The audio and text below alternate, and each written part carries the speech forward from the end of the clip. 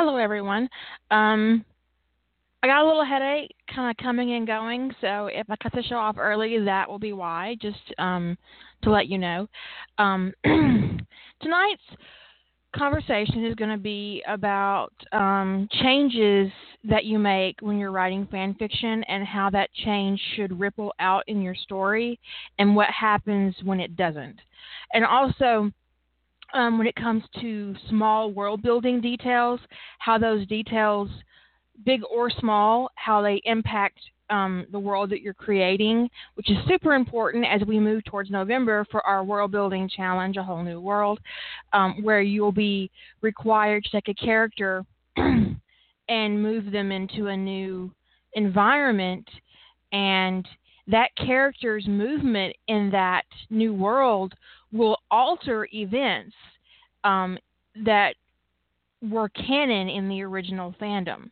So, so that's what I think is super important for you to keep in mind.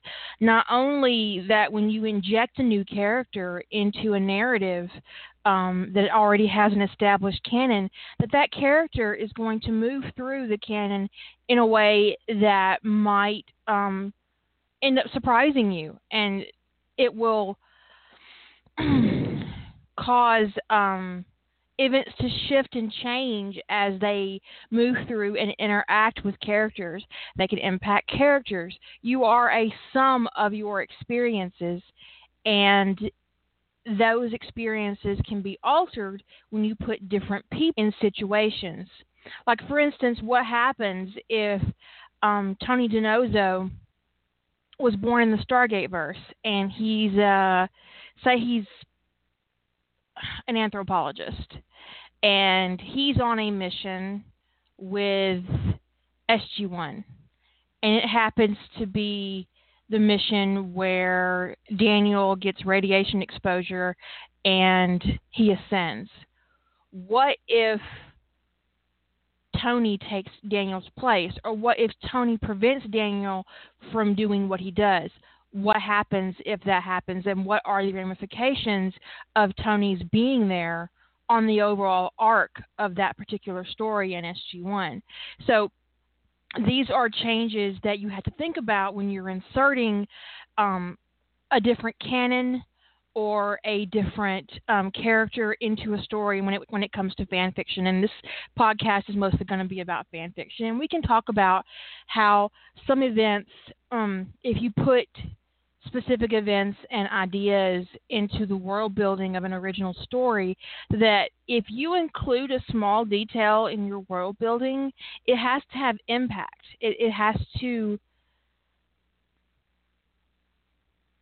make, a whole bunch of impact for it to be important, and you included it, so it has to be important. And if it's not important, then why did you include it? So it comes down to that. And this podcast is an inspiration from Jilly.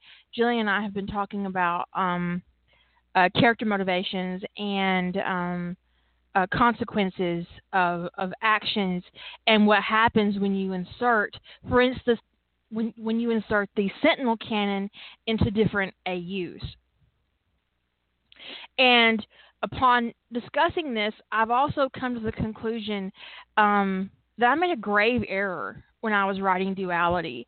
And I'm almost finished with it, so it's really too late to really to do anything with that as far as the rough draft goes. But I do believe that I need to go back and address a few issues and work my way back into what I would consider a smart reality for that particular situation. So what happens when you put Sentinels and guides in a world like Harry Potter?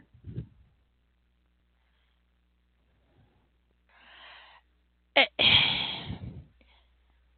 it becomes, the thing is they wouldn't be able to hide.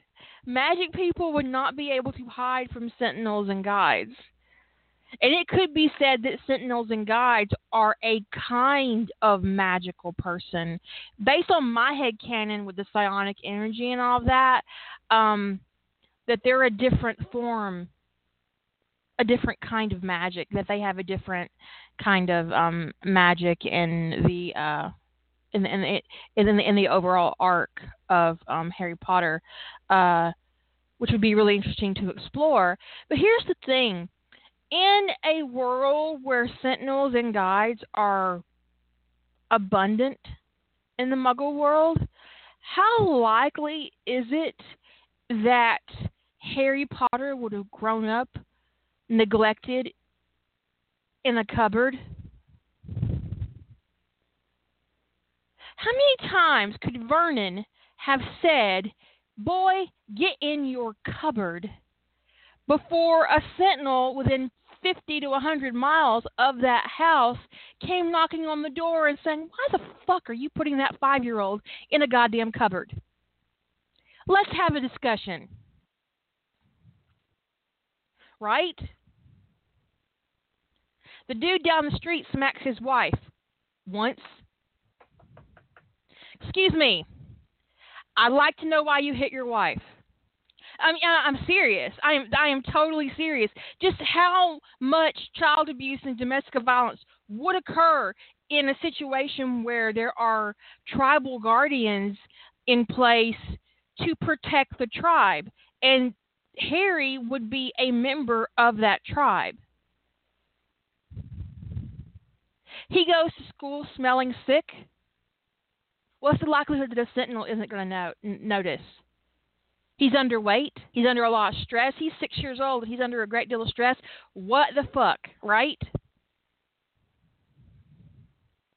He's in distress. The guide is going to notice, right? If you have a psychic empathy kind of guide situation in your verse.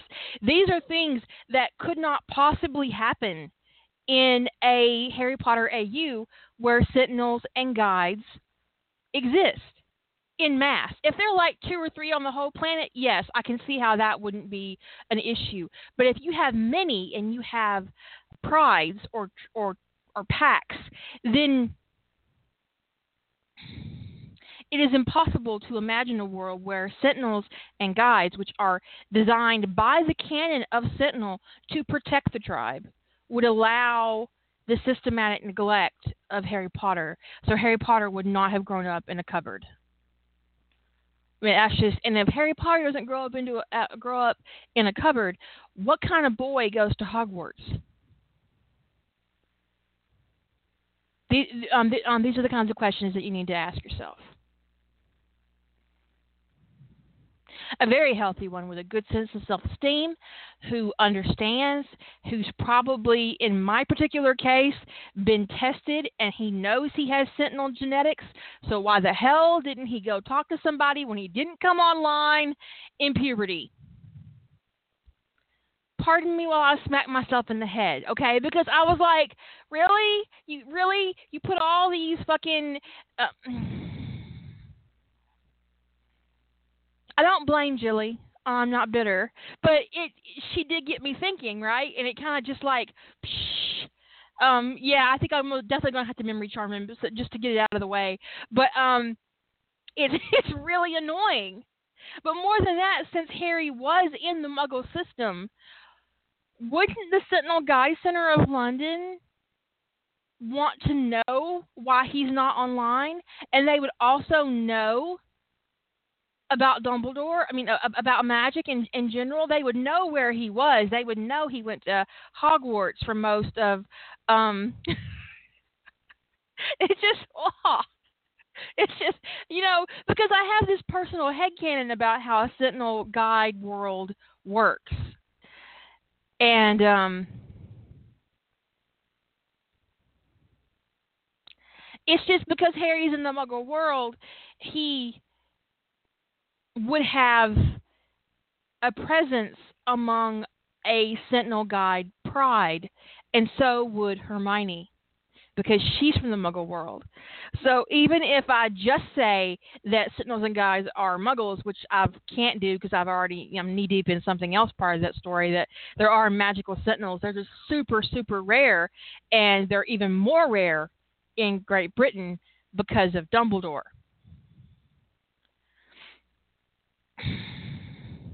That's a good question, Sorka. And not to mention, how could someone like Riddle have been allowed to be so neglected? Now, Riddle is in an orphanage. More to the point, Riddle was already torturing children before he met Dumbledore. In a world where Sentinels and Guides are common, especially in a Muggle world, that kind of sociopathology would not go unnoticed. Because even if you're not a guide, there would be people around who are sensitive. And I'm not saying that Riddle would have been a Sentinel. In fact, I think that's probably absolutely impossible for him to have been any kind of Sentinel, latent or dormant. But just his sociopathology as a regular Muggle would have hit alarm bells like mad. I mean, just,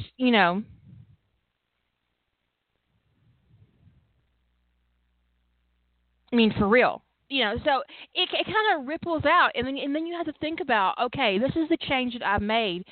Where and how does this impact, and where can I leave details alone in a very realistic way? If, in my case with duality, if Harry has been suppressed and no one notices, and he doesn't notice, and he doesn't know he's a Sentinel, how did that happen?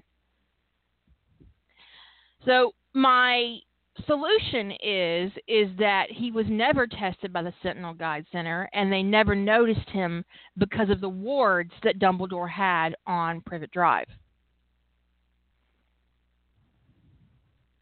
And that in reality, Harry has been suppressed since he was very young. Tunya was doing it before Molly was.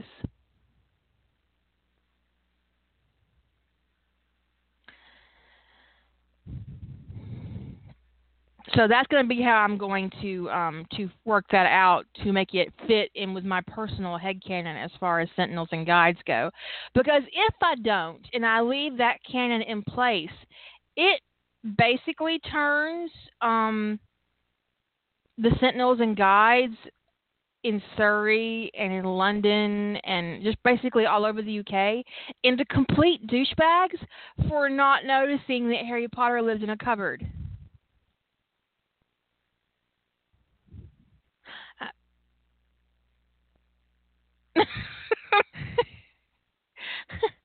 I mean, because for real, right? It turns them into complete assholes. You know. So yeah, that's just it's so when you sometimes I'm actually one of my better skills as a plotter is that I'm very good at picking up the ramifications of a change when I make it. So, and this is my second story for Harry Potter in the Sentinel Guide verse, the second one, and it didn't hit me the first round either.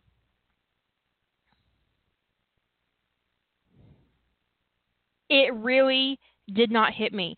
And I was like, when it hit me, and I'm not bitter, Jilly, I promise, I was like, oh, God, I had to lay down.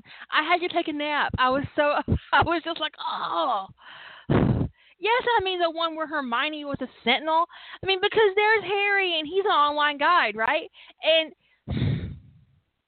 how could a latent guide live in a fucking cupboard and not be like broadcasting some kind of empathic distress?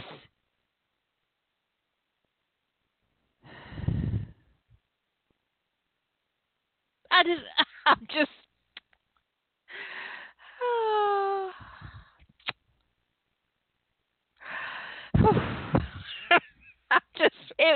because so like when you're adding your story, your character into a fandom, It happens when you create original events in a canon, when you create original characters in the canon, when you change the sexual orientation of a character from their canon portrayal. All of these have ramifications. These are all changes that ripple out around your characters. And I once got land blasted, whatever. I once got cussed straight out because I said that sexuality is fundamental to a character's development. I know how to spell it. I'm just not sure how to say it. Um, but I always say land. That's just like my mama, who knows how to spell Walmart with a T, always sells Walmart with a K. Even though she knows it's a T, she ends up saying a K, and she's close to 70, so I'm just gonna let her have it. I mean, there comes a point when you just gotta let somebody say something the way they want to say it.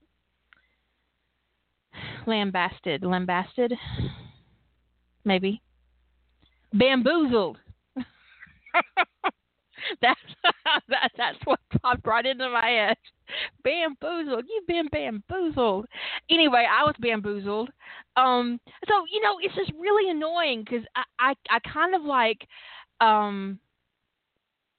accept a few things about myself as a writer that I consider problems, and I put a lot of effort into working them out. But the consequences of change in a story, in a canon, has never been a weak point for me. So I was like,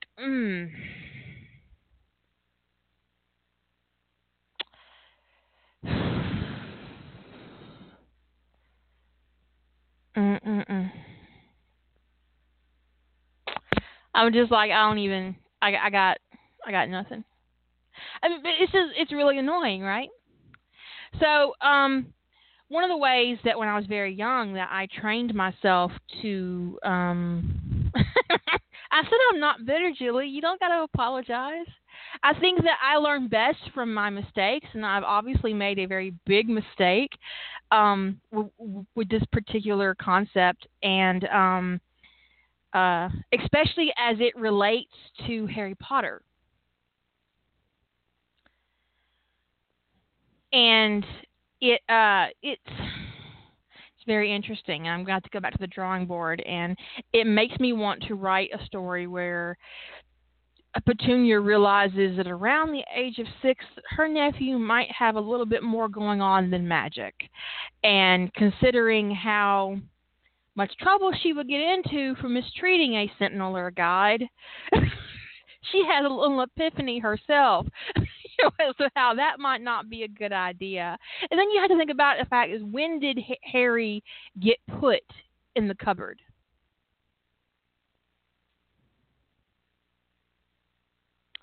When did that become his bedroom? Because Petunia wouldn't have been able to go in there and change his diapers for fuck's sake. So at some point, Harry moved from the nursery to the cupboard. I need to figure out when that happened. When he stopped being a baby and started being a freak, as far as Petunia was concerned. So around the age of 3 or 4, I would think that would be probably a good estimation. So he probably spent a year and a half in the nursery upstairs before he maybe he hid in the cupboard one day and she just left him there, and it became. It's kind of like when you give your dog, this is going to sound really fucking terrible, and I can't believe I thought it, but I did think it, so I'm going to say it. It's kind of like when you give your dog a crate, and it's their safe place,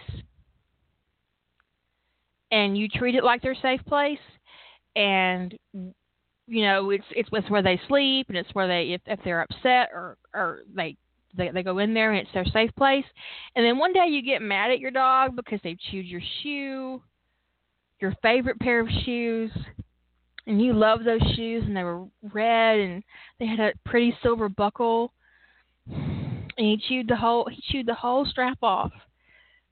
this terrible dog did to you. This is terrible what he did, right? So you put him in the crate and you shut the door as punishment. And then it's no longer a comfort.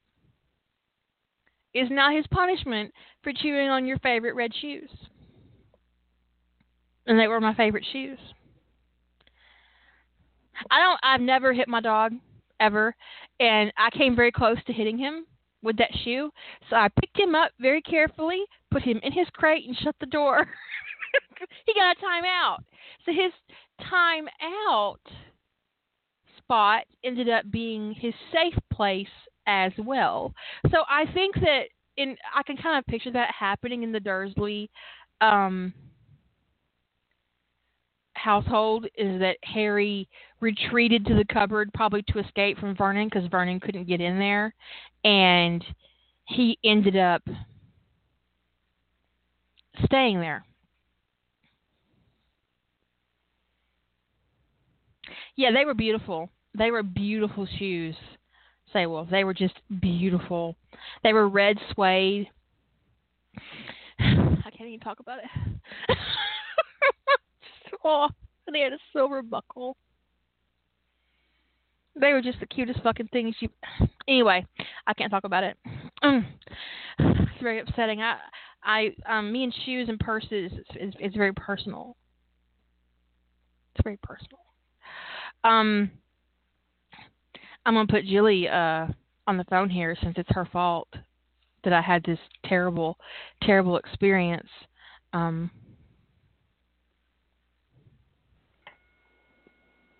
I did a terrible thing to you. I'm sorry. I would have hated to have had it happen 6 years from now. That would have been so much worse. Well, I do prefer to catch these things as they're happening. But yeah, well, it's part of it came out when I had my own moment of what the hell was I doing, and there's another manifestation of the whole. So you have you ever get a scene in your mind that you want to have happen in a story, and you get so wrapped up in making that scene happen that you don't realize that it has some horrible consequences you haven't thought through. And that's what I had this scene in my head that was going to happen in my last story, and I got to writing it, and I went, now wait a minute, this doesn't make any sense at all. Because if I do this, then I have to do this. Because I had this notion in my head that that Tony and Lucifer were going to bond, and Tony was going to kind of become aware of it when it kind of sunk into his head, and he was going to be like, okay, so what? It just makes you more interesting. And I went, wait a minute, this doesn't work. I was going to have him really have a lot of sort of be very blasé about the whole thing and like, well, let's have sex again. It was just like, I think he's going to have a little bit harder time adjusting to it. And the other side of it was that Lucifer was going to be all on board with being a sentinel, and I went, no, I don't think that protect the tribe imperative is going to be something he's going to just get up and be happy about all in one moment. So I went, well, let's delay that. But, I was thinking, this is something I read in a story a long time ago. And I felt like that the author was trying to make the same thing, a scene happen. And this is where you have unintended consequences that you don't see because you, as the author, didn't think through what it meant. But so let's say you want to have a funny moment. Let's say that let's say your friend's been working a lot, and they inadvertently locked themselves in their bathroom for 3 days, and they got stuck in there. And so nobody had seen them because they've been working a lot for 3 days. And then they get stuck in their bathroom for 3 days. And so when they finally see their friends, they're like completely freaked out and traumatized or whatever about having been stuck in the bathroom. And I'm not using a literal example, but extrapolating the example here. So all their friends... He was not stuck in the bathroom for 3 days, people. Right. So all of their friends, and so that you have this moment, and this is clearly the moment that the author was going for, was this moment of where he's telling his friends, I was stuck in the bathroom for 3 days, and I'm really like freaked out, and I thought I was going to starve, and I would never get out of there or whatever. And all the friends are making fun and joking and laughing, and isn't that hysterical? And everybody has a good laugh and ha ha ha. But here's the thing. The unintended consequence is that every person in that room who's laughing about this did not notice that their good friend was missing for 6 days. Right. So you have just made all of your characters who are supposed to be the good guys complete assholes, not because they laughed at this person's misfortune, but because they didn't notice that somebody they supposedly cared about was missing for 6 days. And that's the kind of stuff you've got to think through, is when you're making a joke at somebody's expense or whatever, is what does it look like? Are you making your other characters that we're supposed to be sympathetic to, are you making them complete dicks? And this is exactly how Dead Air happened.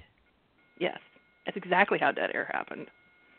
We'll make a joke at Tony's expense, but it just made Tim and McGee and Ziva criminals.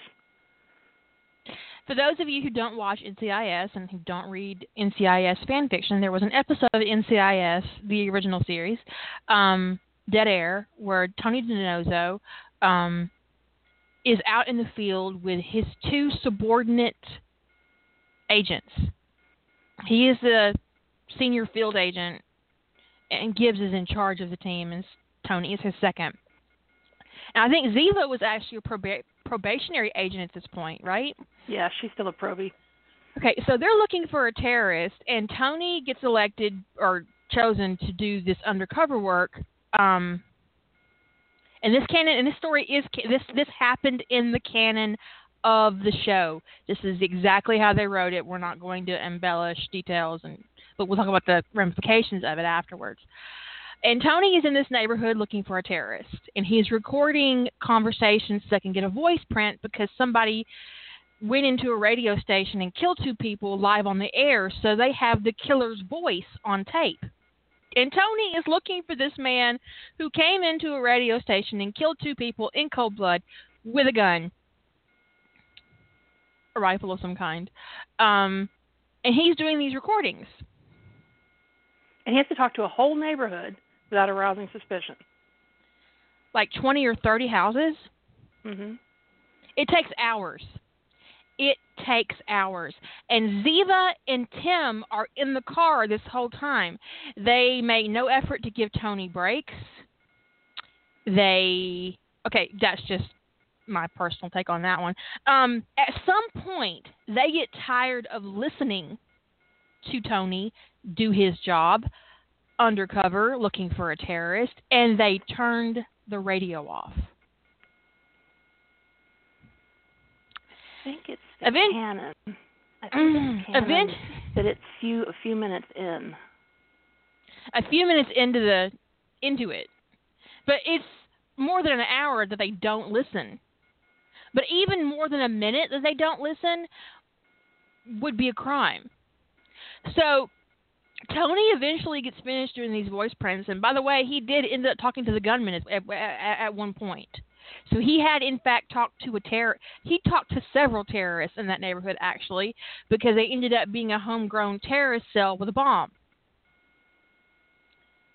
So nothing happens to Tony. The exact line is, he says, you don't play dumb, because Tony comes back to the car with his voice raspy, and they ask what happens to him. He says, don't play dumb, you reveled in every minute of my suburban suffering. McGee says, actually, no, we've not been listening for the last several hours. Ziva says, one can only stand your voice for so long. This is a canon event. 2 federal agents have just admitted to their superior, by the way, that they left him in the field with no backup. for several hours while he looked for a terrorist.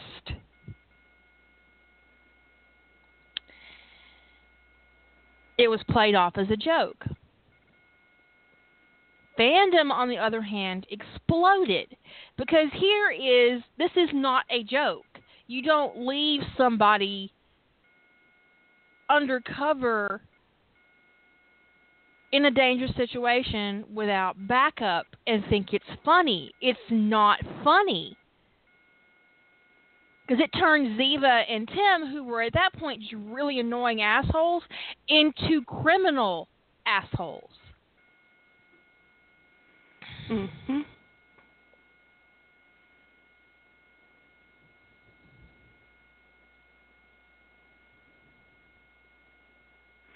And I think that is a classic case of writers not thinking through the consequences of what they're doing. And what they thought would be a funny way to poke at Tony was, in fact, a way to get fandom to actually hate two characters. And hate they did. You only have to go look up Dead Air fanfiction on Google to get a good idea of just how much hate was generated out of this one episode. And this is after, this was after Aaliyah, right? Mm-hmm. So Tony had actually been beaten and almost killed by a terrorist because of Ziva at this point, and a lot of fans still didn't have a problem with her. Some did, I did. And then there was this. This was after Tony and McGee and Gibbs risked their lives to go into Somalia to rescue Ziva. Right? Mm-hmm. Yes. It was a full year later. So he risked his life and almost died to get this woman out of the hands of a terrorist, a fundamental Muslim, fundamental terrorist. What was his name? Salim Oman. No, see, she knew. That they saved her life, and Tony was instrumental in that. And she still put him at an unspeakable. Pretty much hated her from the get-go because I loved Kate, and it pissed me off when they killed Kate. Well, there's just no scenario ever that it is the right thing to do to put a federal agent's murderer's sister in her chair.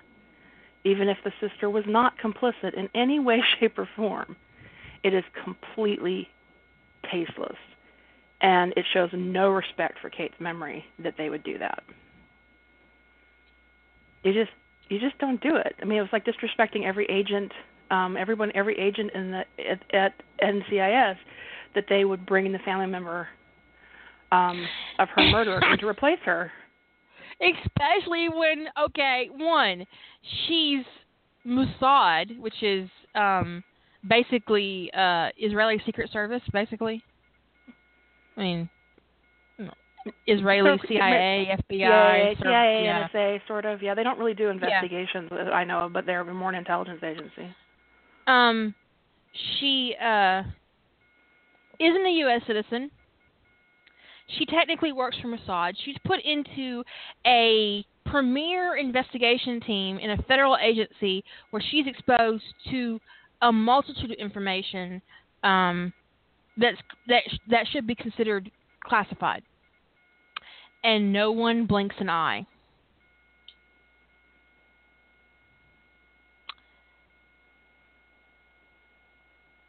It doesn't make sense. It's kind of like when you're watching porn and the actors get into a position that you just know there's no possible way that two human beings could get in that position and have insertion happen. And sometimes insertion is a pain in the butt, right, Jilly? Sometimes the insertion point is a pain in the ass. That's right. And you do that head, you're trying to figure out how they accomplished that, and you got your head all tilted. I did that head tilt. I did the porn head tilt over Ziva for like 3 seasons. I could not figure out why the fuck she was there. No, this is like when you want. This is a case of trying so hard to make something happen that you're not thinking through the ramifications of it. And the thing is, when you put something out publicly, inevitably somebody's going to point it out to you. And NCIS had its fans going, "Are you high?" What the fuck are you thinking? This is not how this works. This is not how any of this works. We're not dumb. And the worst thing you can do, actually, when you're running a TV show like that is assume that your audience is stupid and treat them as such.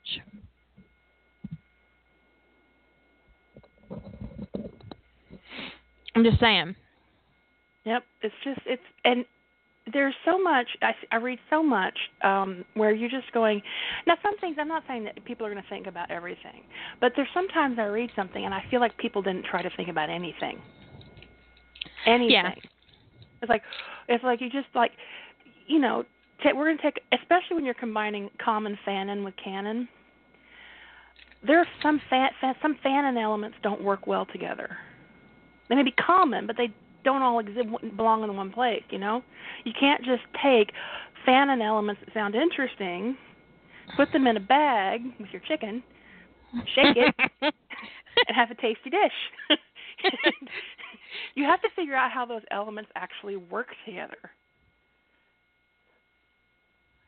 Like in the Harry Potter instance, you can't grab the fanon that Sentinels and Guides are abundant and well known, and they have a protect the tribe imperative, and have them living next door to an abused child and not do anything about it. Oh, God, I can feel the knife twisting. Oh, God. Sorry. But you put yourself out there as an example. The fact that I'm not the only one who's made this mistake. So no, you definitely are not. But, you know, how do you get around it? So if it's really important to you to have, and I'm not speaking to you, Kira, but you in the generic, if it's really important to you to have that element of preserving Harry's childhood as it was in canon, then you have to adjust your Sentinel and Guide fanon. Your world building about Sentinels and Guides has to change, either how common they are, how driven they are to protect the tribe. Maybe they live at the fringes of society instead of deeply in urban areas. I mean, there are ways to make anything work, provided you, well, not anything, think of but it. most things, provided you're willing to put the thought into it. But you just can't throw a bunch of elements together and go. So one of the reasons why, well, I'll use a different example, and I'm not picking on anybody because I actually don't read this crossover, but I'm just telling you why I don't read this crossover, is Supernatural and NCIS. So I'm not picking on any particular story because I haven't read them. The reason why I cannot, in my head, read a story that has NCIS crossed with Supernatural is because unless the Supernatural world is known, I can't see it. And the reason is because if you put in Supernatural canon preserve the way it is, with NCIS canon preserve the way it is, you have just made Tony DiNozzo incompetent. You've made Gibbs incompetent and willfully blind. It could be the same thing for Criminal Minds. Right. Exactly. Any procedural crime drama, you cross it into a canon, preserve the way it is, where law enforcement behaves like they behave on Supernatural, with the level of Supernatural events happening the way that they happen, Supernatural canon, or Buffy, whatever, you have now accomplished unintentionally incompetence on the part of one of your main characters, assuming your main characters are NCIS, Criminal Minds, whatever. And I just can't get behind that.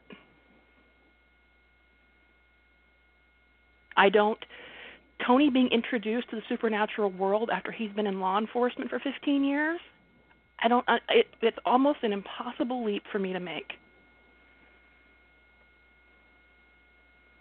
More so, aren't the Winchesters like serial killers, basically? According to law enforcement, yeah. I'm just saying. I never actually watched Supernatural, but I think that there could be a comparison drawn to that. I mean, they kill a lot of people.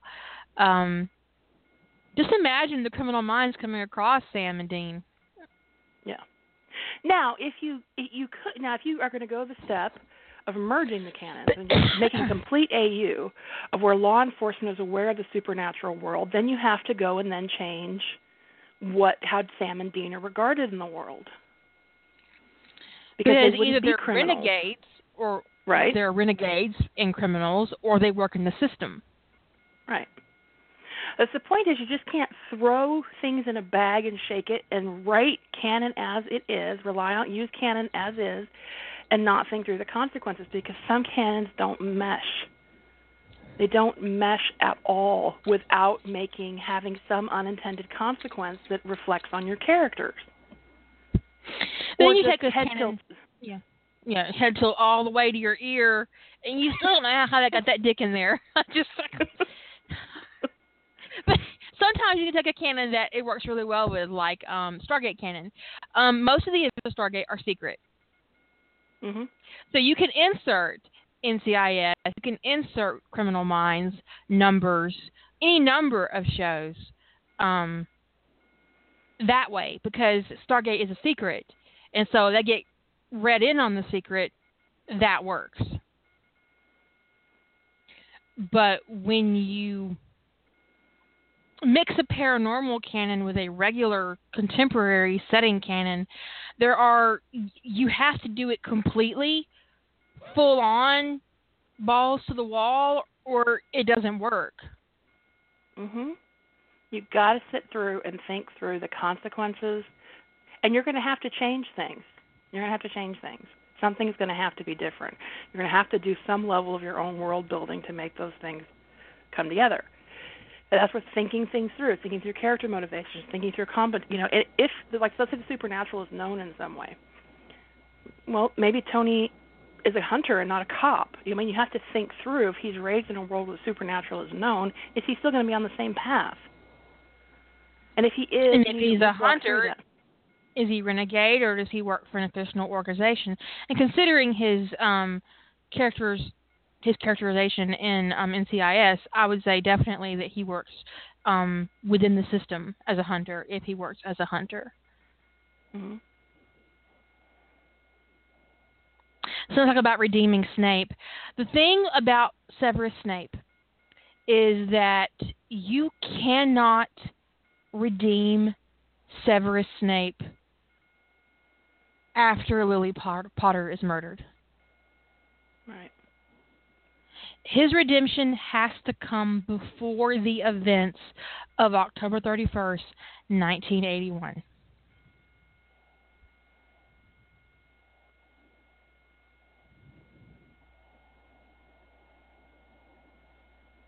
If you want to redeem him in a way where he's not carrying around like this giant dark stain on his soul, if you want to do redemption as in paying for his crimes, as in, say, Lady Magic shows him the consequences of what his mistake was and sends him back in time to redo it, but that he still has to live with the consequences of his actions, that kind of redemption, maybe.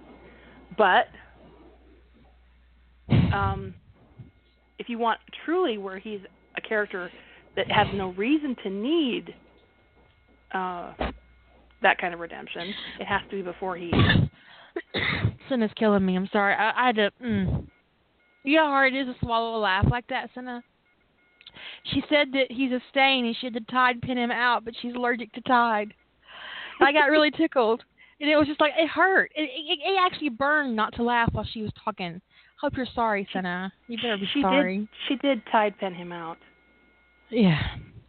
But, the thing is because his actions are so reprehensible. Mm-hmm. His canon actions are from basically the moment he hears the prophecy and runs off to his Dark Lord as a loyal Death Eater and tells him Snape becomes irredeemable.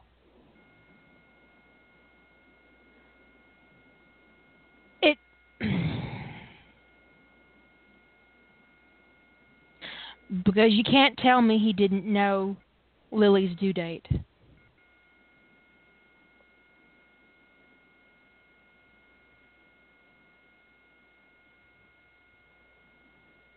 As obsessed as he was with her, he had to know she was pregnant, and he had to know when her baby was due. Yeah.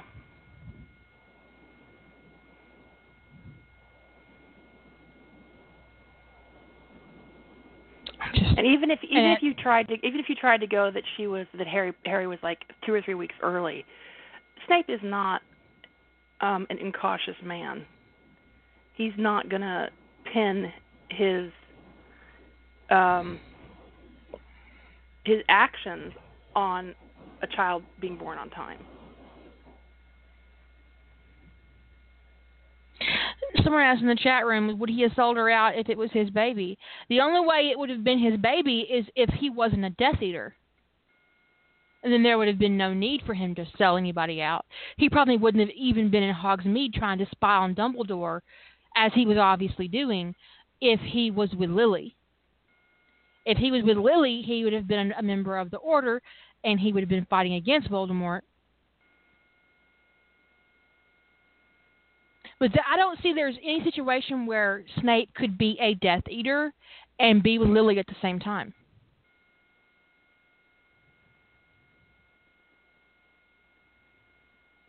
But then if he had genuinely loved her, genuinely, even as a friend, he would have never been a Death Eater to begin with.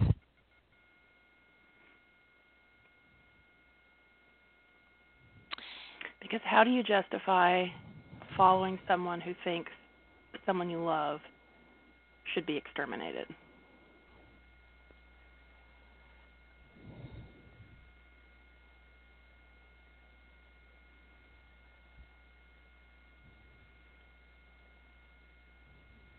The prophecy, there is some question about when the prophecy takes place. But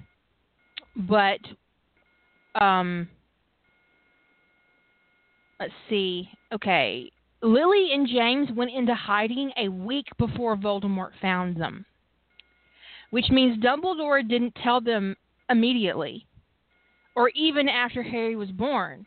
He didn't tell the Longbottoms or the Potters that they were being searched for. In fact, when he told them and when they both went into hiding, that's when Voldemort struck. So it could be argued that Dumbledore's identification of Neville and Harry as potential targets for the prophecy is the reason that Voldemort hunted Harry to begin with, because he wasn't hunting him before. Mm-hmm. Because he would have found him very, very easily. And let's say you want to, going down that thought train, as if Snape didn't know that Lily was pregnant. The minute he found out that she was and was able to extrapolate her due date, the right course of action is to go to her and James, not go to Dumbledore. Yeah, because he wouldn't have been hard to write her a letter at the very least. Right.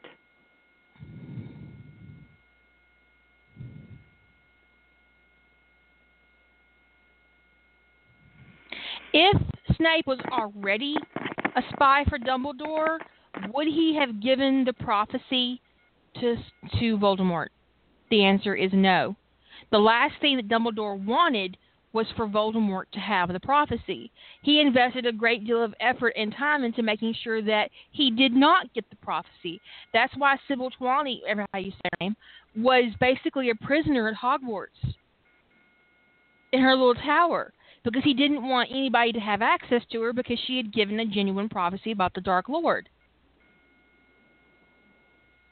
And when he got a body, the first thing that Dumbledore did was make sure that Voldemort couldn't go into the Department of Mysteries and get the fucking prophecy.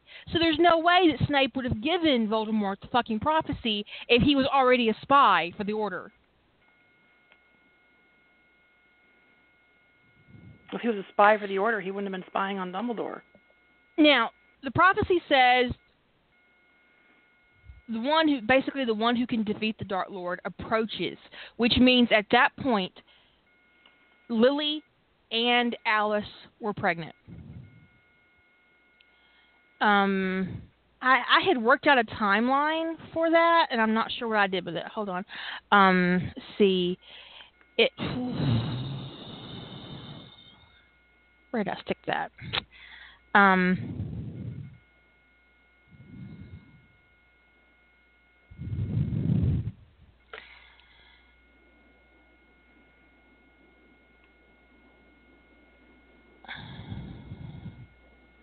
Okay, so 10 months of gestation.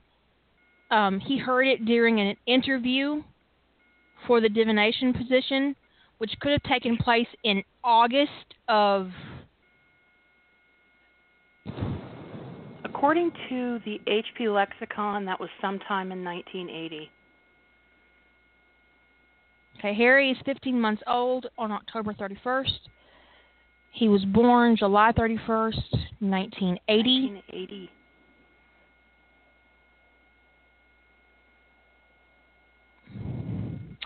Now, Sybil said she had been working for Hogwarts for a certain number of years. And it can't take place... She could not have given the prophecy after Neville and Harry were born because they're approaching. The Chosen One is approaching. So he had to have heard the prophecy between August 1979 and, say, May 1980. Okay, so this thing in the lexicon says that Trelawney was, in early September 1995, claimed she had held her post for nearly 16 years, which would imply that she was hired in the middle of the school year. And then Dumbledore says in June of 1996 that the interview was 16 years ago. So unless Dumbledore is wrong, the interview must have been in the first few months of 1980, 16 years before Dumbledore's statement, a slightly exaggerated nearly 16 years before Trelawney's, and during the timeline of the year most likely to have been a cold, wet night. So either the late winter of 79 or the early part of 1980. Now, for my story, I picked January of 1980. The thing is I don't mean approaching as in born, but the thing is if they're approaching, that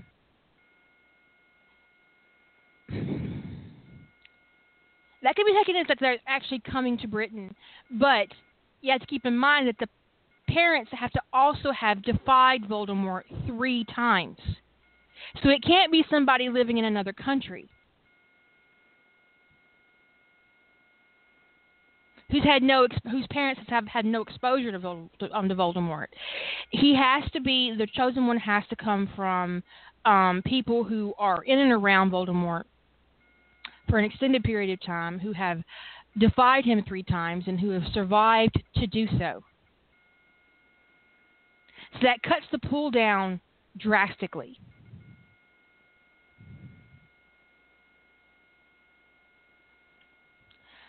But since it does say approaching, it's my firm belief that it has to have been given before Harry and Neville were born. Because that's the only thing they are approaching. They're not approaching anything else but the birth canal. at that age. I mean, if James's parents had defied Voldemort 3 times, you could say that James was approaching his final confrontation with Voldemort, right? You could say that. But when you put in the qualifications of coming from parents who have defied him 3 times,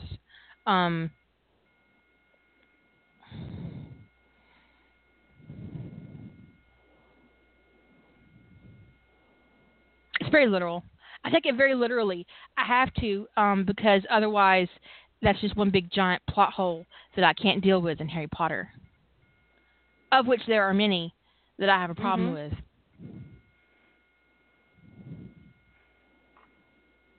And with this kind of stuff, with character motivations and plot decisions and world building and whatever it is you're going to do, it comes down to that whole suspension of disbelief issue. If you can get people over it, and not fix it, and a lot of times people can, especially with Harry Potter. People can get people over a lot of suspension of disbelief without actually addressing anything. But if you can't, we're talking about the issues that just completely shatter your suspension of disbelief. If you've made everybody in the room who we're supposed to like an asshole, how do you get past that? If you have a character who's done something completely so egregious it's unbelievable, and they're Yeah. And they're and then they abuse somebody in addition to that, and then we're supposed to buy that they're a good guy. That's a suspension of disbelief thing. And when you have world building elements where you say that Sentinels and Guides do whatever or they stand for whatever, and then you have plot elements that don't line up with that, people can't suspend their disbelief because they go, that doesn't make sense. And that's why we had a couple conversations about character motivation, rationale for plot decisions, thinking through your world building. Is there a reason for it? For instance, if you're going to have... Then she stabbed me. And then I stabbed her. Yeah. But after I stabbed myself...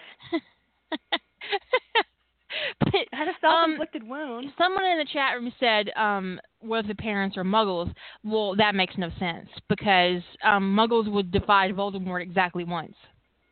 Mm-hmm. And if their very existence is defying him, then every Muggle on Earth does that. Multiple times, every minute they're alive. So his parents must be magical, and they must be able to stand against him. Not perhaps as equals, but equal enough to escape with their lives.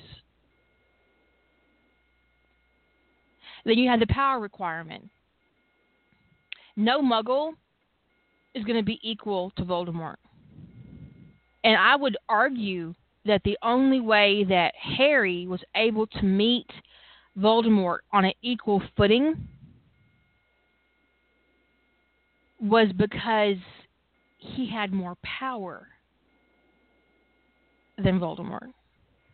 Which makes sense, because how do you take someone with experience counts for quite a lot.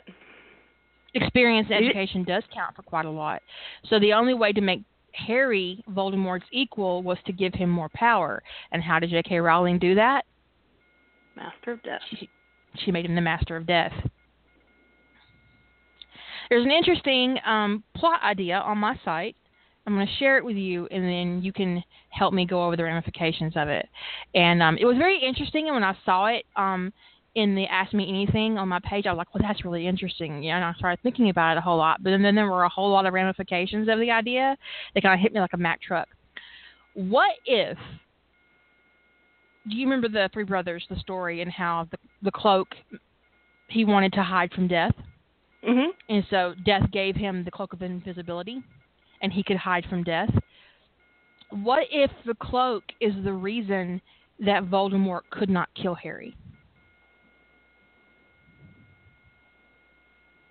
I mean, because it was in his possession or his family's possession? Because it's in the line. They all descend from Ignatus. I always pronounce it Ignatus, but it could be anything. I don't know. Ignatius. What? That actually sounds like it's more real. I think I've heard that somewhere. But anyway, it doesn't matter where it is. It doesn't have to be anywhere if it's a family heirloom. But the ramifications thereof is that if it protected Harry.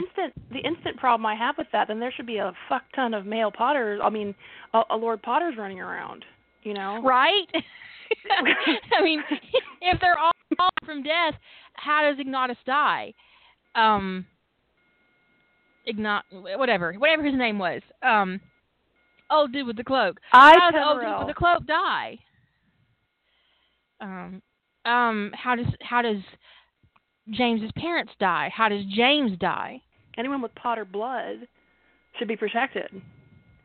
Which means they're all immune to the killing curse, perhaps, and only can die of natural causes. So if you say that, but why just the killing curse? Why not? Right. Wouldn't you have to extend it to any magical death? So they have to die of natural causes. They can't be killed by magical means. But if that's the case, and even if James's father has died of natural causes,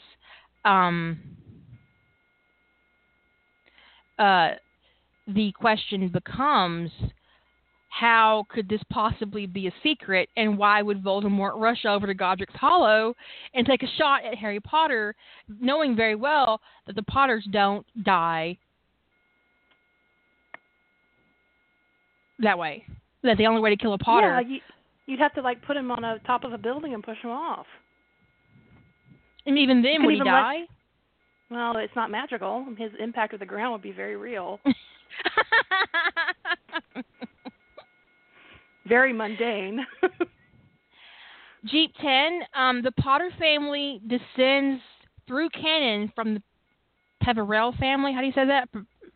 I always say Peverell, yeah. Peverell. They descend directly from him, and that's where they got the cloak. So, yeah. So and let's say you want to make that happen. Well, then you have to start looking into the conditions for magical protection are conditional. And okay, conditioned on what? Well, if you have only the current lord, the person who currently has the title, well, then you have to immediately address, without addressing the Harry issue right then, is that should be James. And why wouldn't... Oh, well, I may have just thought a way around that, actually. It's weird. But if it only protects the current lord, first you have to address how all the Potters have died. They all would have died by mundane means. So let's say you manage to address all that, and James is the lord. And he chooses to abdicate his title and pass it on to Harry so that Harry's protected. In which case, Harry would have like a little lord's ring on his little baby finger. Little Lord Potter. It could be really cute. It'd be adorable. That's the only way. It's the only way I can think of where you don't have plot hole after plot hole after plot hole. Is that it's only the person who basically, let's say, the Peverell title became the Potter title, and that he's really Lord Peverell and not Lord Potter, and the current Lord has the protection of the cloak. And James passes the title on to his son while he's still living because he worries about the prophecy. But the inheritance of the cloak is not a blood right. It is a family heirloom that has been passed down. So the owner of the cloak is the one who's hiding from death, who has the ability to hide from death, the owner of the cloak. It doesn't matter who owns the cloak. If you own the cloak, you have the ability to hide from death. Well, maybe then... Well, you could have it... Ignatus entailed the cloak with some massive entailment spell or something, where it's entailed to the lord of the family line, so that anybody else is just in possession of it. They don't actually own it. And if you wrote in your canon, in your story world building, that items that are entailed to a family line can be summoned to be returned. If anybody does walk about with a family cloak, it can be summoned back. The thing is we only have Dumbledore's word that he had the cloak. What's to say he didn't take it from Godric's Hollow after James was killed? Very true. Now, he says that he tells Harry that his father entrusted him with the cloak, but that does not mean, by any stretch of the imagination, that that's true, because characters can lie. So there's every reason to believe that Dumbledore picked the cloak up when he was in Godric's Hollow.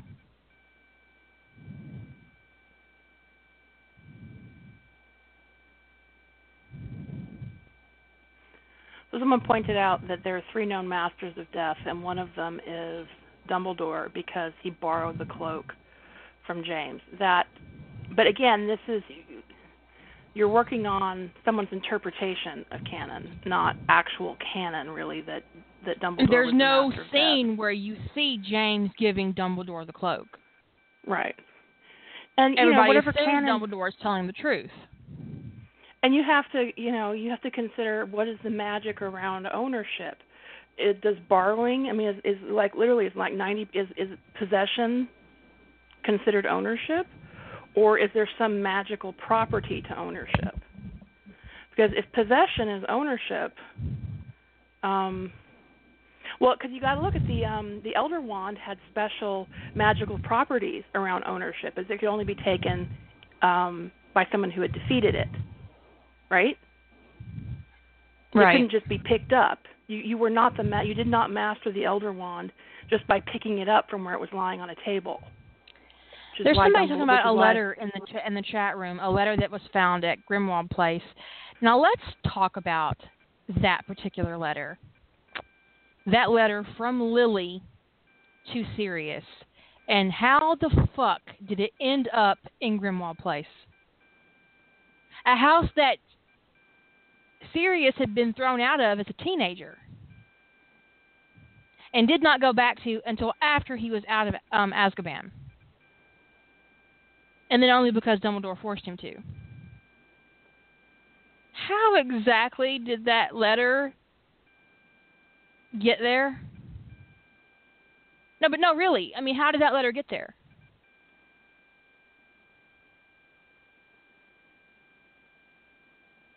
Did someone go over to Sirius's flat, apartment, whatever, pack up all his shit and send it to his mom, and his mom just put it in his room like a good mom would? Wasn't she imprisoned in Grimmauld Place? Yes. I don't see her being very obliging. I mean, she made the nuttiest house elf just being around her and in her house made Kreacher a complete whack job. She's a nut job. There's no way she kept Sirius's shit when he went to prison.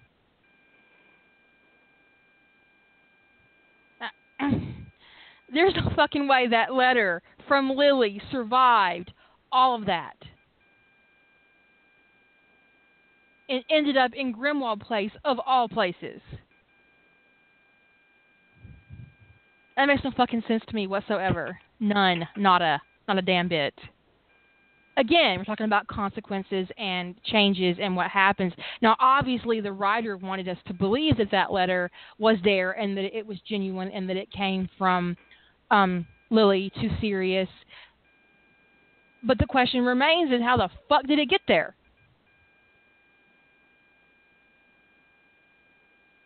And would his mom have let that letter from a Muggle-born witch stay in her house? Now, someone said something earlier.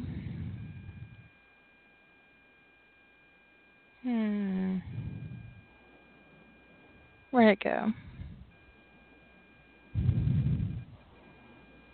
Someone says if he's Harry's magical guardian. Magical guardianship is fanon, not canon.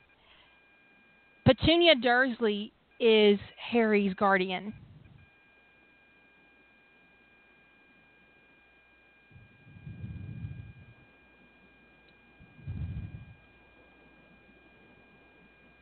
And then Sirius was his guardian, but I'm not sure they actually used the term magical guardian in the book. I think that particular term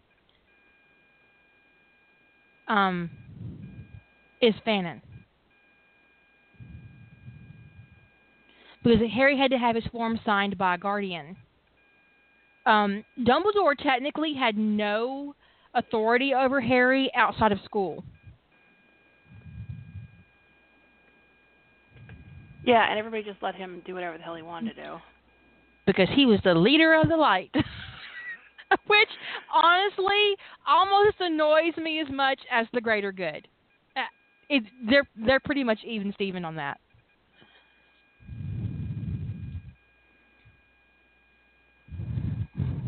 The leader of the pack.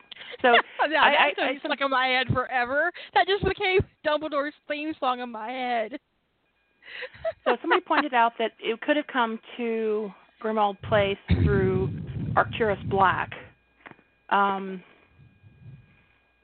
he put Sirius's stuff in Grimmauld Place after Walburga died, which she died in 1985. Arcturus died 6 years later. it implies a level of sentimentality that is suspect, because I find it we kind don't of know. unbelievable in the Black family. Yeah, because Arcturus in canon, well, he's pretty much non-existent, but he's a non-entity who is so sentimental about Sirius's stuff that he held on to it from when Sirius was imprisoned in 1981 for at least 4 years to take that stuff and put it in Grimmauld Place after Walpurga died. If he was that sentimental about his grandson, he'd have done something about his grandson being in prison. Without a fucking trial. I'm just saying. If either one of them gave a shit about Sirius or his shit, they would have made sure the ministry gave him a trial.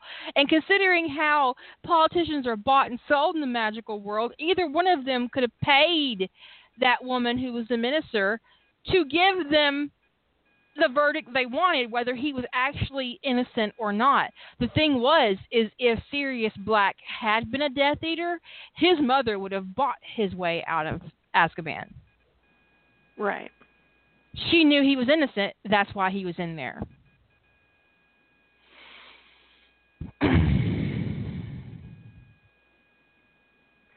So, Harry Potter is, the whole canon actually, is a perfect example of there are so many things that weren't thought through and that we now see as plot holes and we write fix around, that it's a really good exercise for kind of delving into consequences and why things do and don't make sense.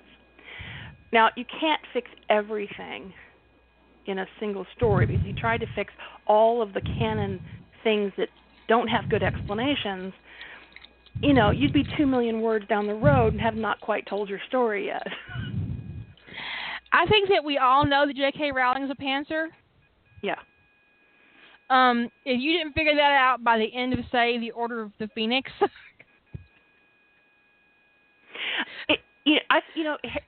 I never. Which could have honestly been about 40,000 words shorter than it was. Yeah. I read Order of the Phoenix, and I was so frustrated because I had that moment of where I went, Sirius Black, who is a character I really enjoyed in the story, his entire existence was a plot device. And I found it really frustrating and very annoying. And hurtful. Mm-hmm. There's a line in a story I'm writing, it's my, it's Tony Steve, Avengers fic, where Tony tells Steve he'd make a great secret keeper, and Steve says, "Oh, I get that reference," because he had read some of the Harry Potter books, and Tony immediately responds, "Don't read book 5, it'll break your heart." There's a self-insert, because book 5 broke my heart. Mm-hmm. Terrible. I read books 6 and 7, but I was still heartbroken. I think if you look at Harry Potter, is probably one of the best examples of taking a scene that you want to have happen and writing that scene and not thinking through the consequences. And I think that there are things that J.K. Rowling wanted to happen with Harry that she just was like, this would be great. I'll have a boy raised in a cupboard. And she had that scene in her head, a letter addressed to the cupboard under the stairs, because that's very magical, right? That they haven't been in his home. They haven't been in his home, but they know he's not in a bedroom. It's very so magical. And yet, she never thought the consequences through. So the first time someone said that Harry was an abused child, she was literally taken back. She was like, no, Harry wasn't abused. And she probably really did literally believe that until she recognized the consequences of how she addressed his school letter. Mm-hmm. And you try so hard to make something happen. And that happens over and over and over in Harry Potter, that you have a child and going into a preteen and then into a teenager, and he's doing things that make no sense. You've got this great scene that's very dramatic, like children finding a 3-headed dog and not reporting it to their parents. There's no way that Ron Weasley did not tell his mother about the 3-headed dog. Well, even if he didn't tell his mother, he wrote home and told Ginny. Yeah. Who definitely went and told Molly. So you have these scenes, and they're so impactful, and we like them so much that sometimes it even takes us a while to think through why it doesn't make sense. And sometimes we don't even care that it doesn't make sense because it's so impactful and it's great. But then sometimes the reader's suspension of disbelief is shattered and they can't keep going. For instance, when Molly trucks her ass through the train station, bitching about muggles, and asking her children which platform they use, when they only use one platform and she used it for 7 years, and she's about to put her 6th child on the fucking train. How the... Now, the reason is because... The only way we can, and so what do we do as fan fiction writers when we read that is we go, well, of course it makes logical sense that magicals would not come through Muggle London to get to the train, because why in the world would you do that? So magicals usually travel to the train in a different way. Platform 9 3/4, that entrance is for Muggleborns to be able to get on the train. So Molly must not have ever been through that entrance before. So it's suspicious now that she's there. And therefore we ascribe nefarious reasons to her presence in the Muggle world, alerting Harry to how to get through the platform. Well, yeah, the whole purpose of Molly doing this is to alert Harry to get to the platform, and so that Harry meets the Weasleys, because Ron's going to play a major part in the rest of the books. That's the author plot device that J.K. Rowling deployed. The problem becomes is it makes Molly look a couple of things. One, she's manipulative. 2, she's setting Harry up. 3, she just could be a dumbass. But that too. There's also. But it's interesting that you said that, because that's a Muggleborn entrance. Because if it is, they fucking used it a lot, didn't they? The purebloods. The other side of it is that it was listed on the Hogwarts letter.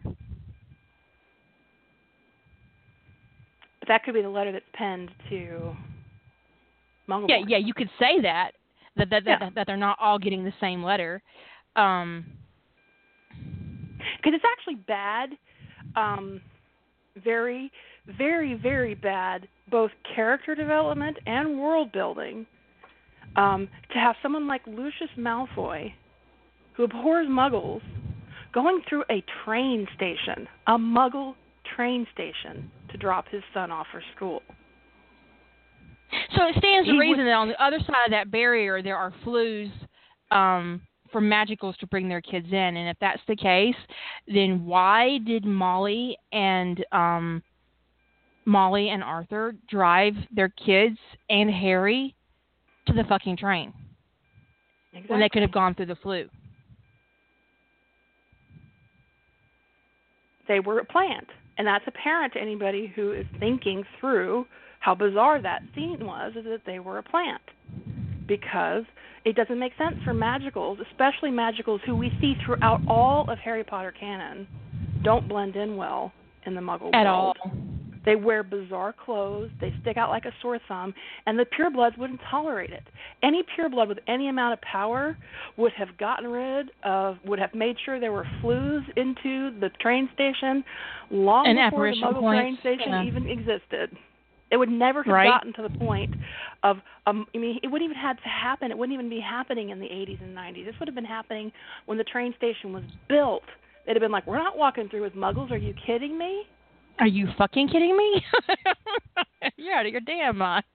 Number one, I think eventually, the thing is that very public entrance into the magical section of the train is a violation of the statute of secrecy waiting to happen. Yeah, it's very bizarre. I mean, unless Muggles just bounce right off of it. So the question is, and you can extrapolate and ask yourself a whole bunch of questions, is why does Harry have to go through this barrier every fucking year? Do all the students have to go through it? And what happens when they do? Do they have to exit through this entrance? Is that what puts the trace on their wand every year? Does it renew the trace on their wand so that while they're at Hogwarts, they're not getting constant notifications about use? Because the barrier cuts their charm off as they enter the platform and then turns it back on as they leave? Why are they forcing these kids through this exit and entrance? And also, what happens if one person is going in and another person is coming out? Oops. Is it kind of like the night bus? They just kind of around each other?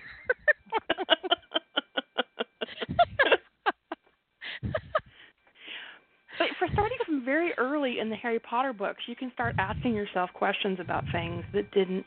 This could be just an exercise. Sit down with the first book and start doing some think-through rationale about why did this happen? But it clearly doesn't make sense. And what does it mean? How can I interpret this in a way that makes sense? And usually what happens with stuff that doesn't make sense in Harry Potter is the fan fiction writers ascribe nefarious purposes to it. almost like immediately, oh shit, Dumbledore's an asshole, but Dumbledore is an asshole. Hey, the assumption is that Dumbledore literally dropped Harry Potter on the front doorstep of Privet Drive without even a fucking knock on the door and just walked away. There's no notifications of an animal getting near him. There's no warming charm. There's no security measures. There's nothing. Now, you can go back and say that he did all these things. It just wasn't mentioned. But and that makes him a good guy. And even if he did all those things, it still doesn't make him a good guy, because it's obnoxious to magic a child into unconsciousness for what? Probably 15 hours? Ever how long he sat out there on the doorstep before the Dursleys got up? A child who has had the most deadly curse known in the world, according in Dumbledore's mind, which how he knew that Harry. That's another thing. How he knew that Harry had been struck by the killing curse. Excuse me. How did Dumbledore know what happened in the nursery?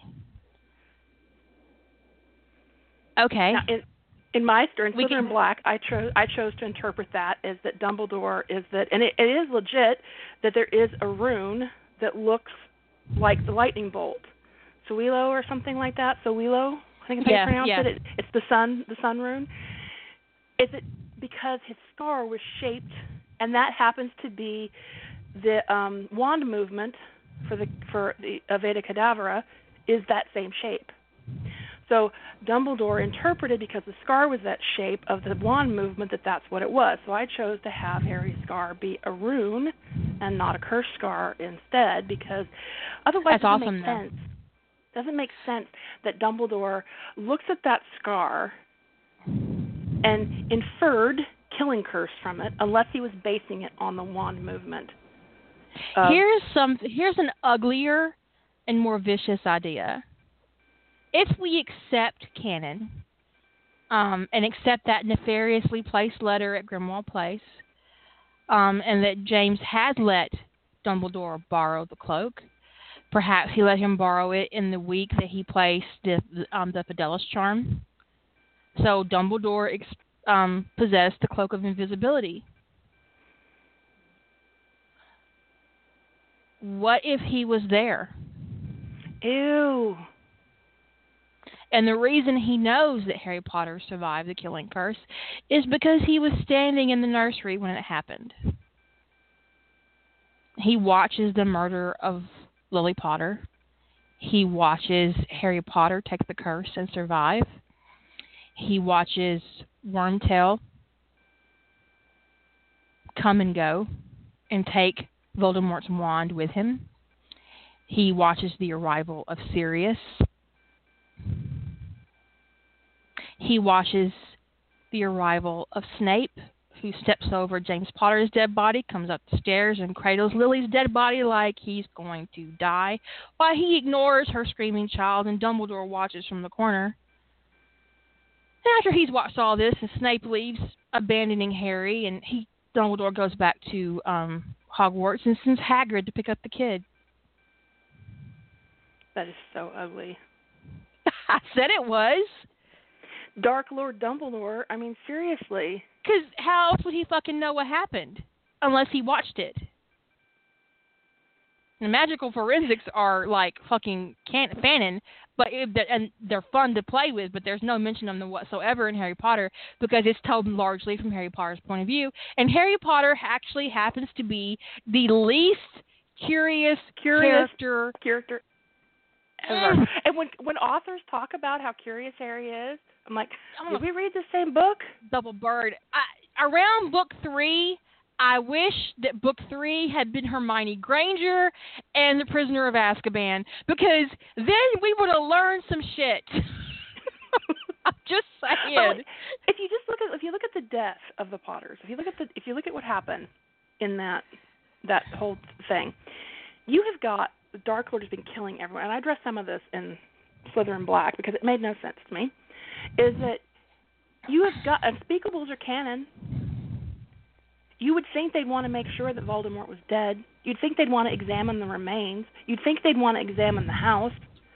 But apparently everybody took Dumbledore's word for what happened in that house, and then they closed it up and made it some sort of weird shrine.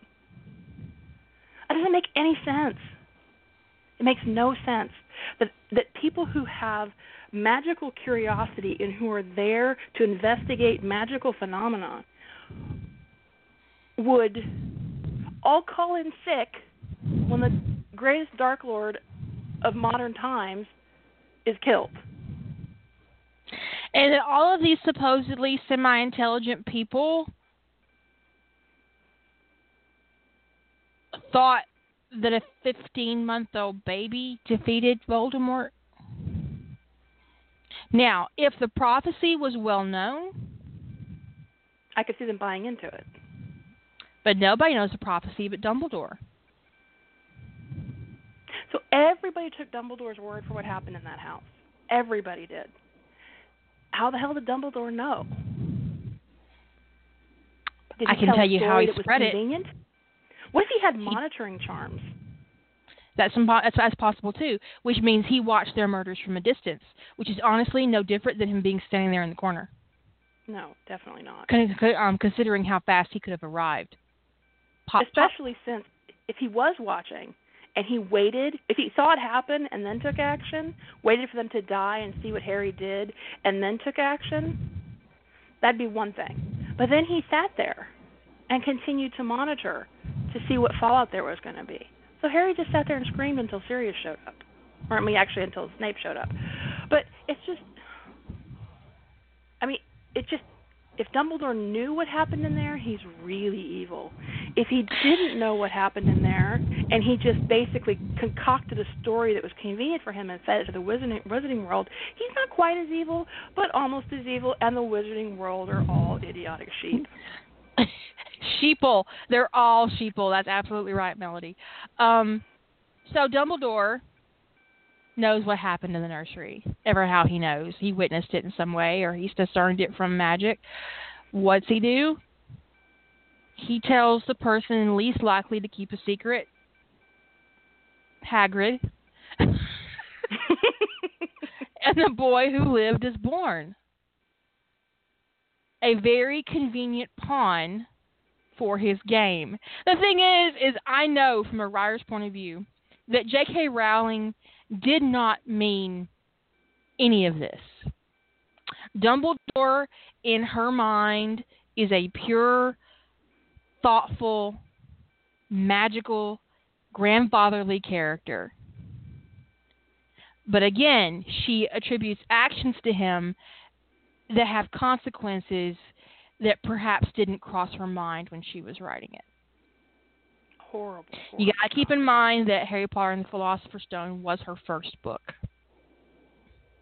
And it's a lot of scenes that I think she saw in her head. Wouldn't that be neat? And they are. They capture our attention. They rivet us to the point that we're clamoring for the next book. And they're great scenes. Do they logically hold together? Most of them, no. But then she's also written this book for a child who wouldn't necessarily, outside norm, attribute evil to Dumbledore's actions. Right. No, she does not still insist that Harry was not abused. I think that was her gut reaction because she didn't mean to. She said that first in an interview, and I think from a writer's point of view, she had a perspective of Harry's childhood as being unloving, but I think because she didn't mean to write him as an abused child, that when it was pointed out to her that the circumstances that she wrote were to be considered abusive, that it shocked her. And so her first reaction was denial. But no, she no longer denies that Harry grew up in an abusive, neglectful environment. In fact, I think part of the anti-discrimination campaign, she even talked about how no one deserves to live in a closet, talking about coming out and gay rights and all that stuff. So it isn't. I just don't think she realized what she wrote, and you do that. I mean, as a writer, you do that, and you write something, and if you're not thinking about through all of the ramifications of it. And right, these were bedtime stories for her kids, and there's no telling how much of it was influenced by questions her kids asked or things that her kids liked. The flying horses and the dragons and the mer people, and so these stories probably were generated in a very organic way. And while she did not mean for it, Dumbledore did become the darkest character in the story because he literally led Harry Potter to suicide. Knowing all along that was going to happen. And this goes back to the illustration I gave earlier about the character who'd been missing for 6 days and nobody noticed, and that it wasn't their joke at his expense that was funny. It was the fact that they didn't notice he was gone. This is a case of where you have these great things. It's a great story for a little boy. It's full of adventure.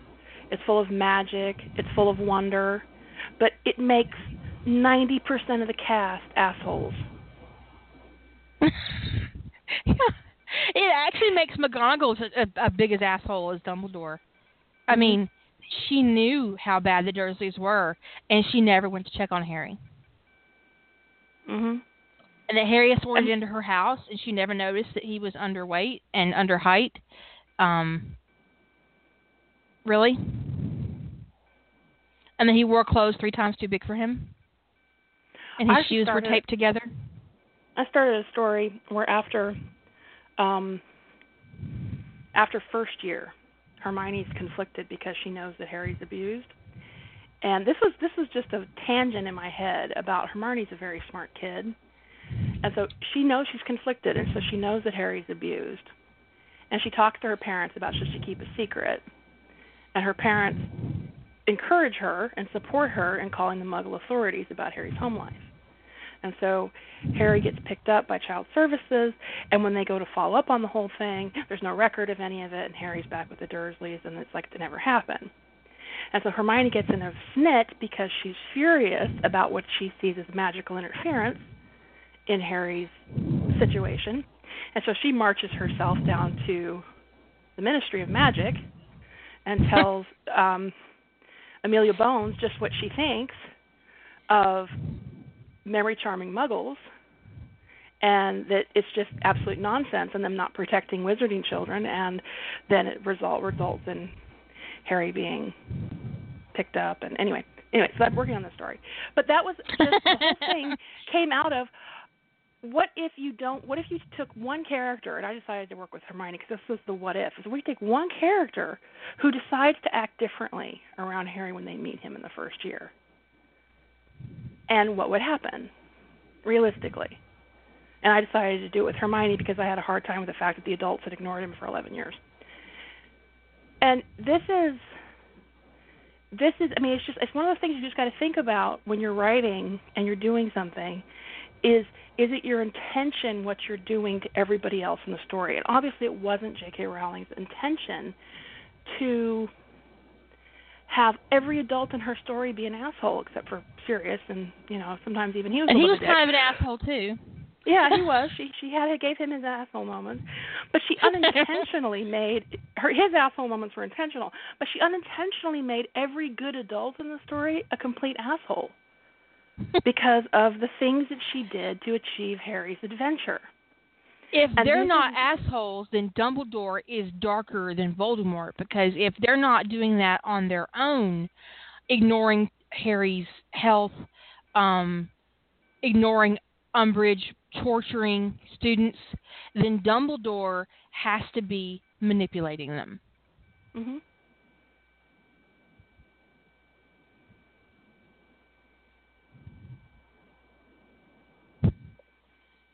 So when you're writing your story and you're writing these things, or you have a scene or whatever, think through the ripples.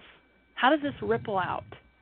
What does it look like from an outsider's perspective? What does it look like from a third-party character? What does it make my third-party character look like, or my secondary character, or whatever? Think through these things. And, granted, you could do the whole, you could get bogged down, especially with something like Harry Potter. You could get bogged down in thinking through these things to the point that you don't get anything written. But when you're plotting, when you're world building, whatever it is, think about it. Think about it. Think about what it says about Tony DiNozzo if you are writing a late series story, NCIS story. So say season 13. Think about what it says about him as a character, that he stayed with the team and said nothing about dead air and continued on day after day after day going out in the field with those people. And then gets shot by Ziva, basically, in that container because she can't follow orders. Mm-hmm. And he stays. Yeah. And even manages to apparently fall in love with her, which makes me want to just slap myself in the head. Okay. But think through what that says about him, that he stays over and over and over and over again. It's really a character leap to have Tony, late season Tony, a confident, assertive, badass with a lot of self-respect, finally getting fed up. Because most people don't need 13 years if they're confident to get and assertive, fed up, and have and have a lot of self-respect. They don't need 13 years of abuse before they're done with it. Okay, someone just said something in the chat room that kind of struck me odd. Why Fornell didn't save him, I don't know. Why didn't Tony save himself? He's a grown-ass man. He doesn't need a White Knight to come riding in to save him. He's an adult. He's supposed to be an adult.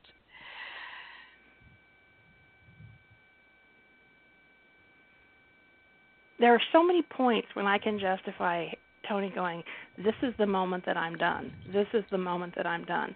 This is the moment that I'm done. And every time I write something that is dead air, I don't ever write anything later than dead air unless dead air didn't happen. But every time I write something that is dead air, I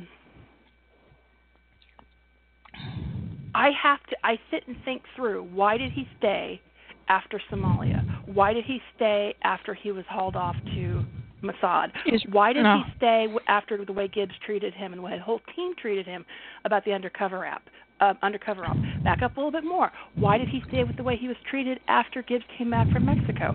Back up a little bit further. Why did he stay after the way that there was no ramifications, repercussions for Ziva being a lunatic in that shipping container? Why did he stay when Ziva took Kate's place?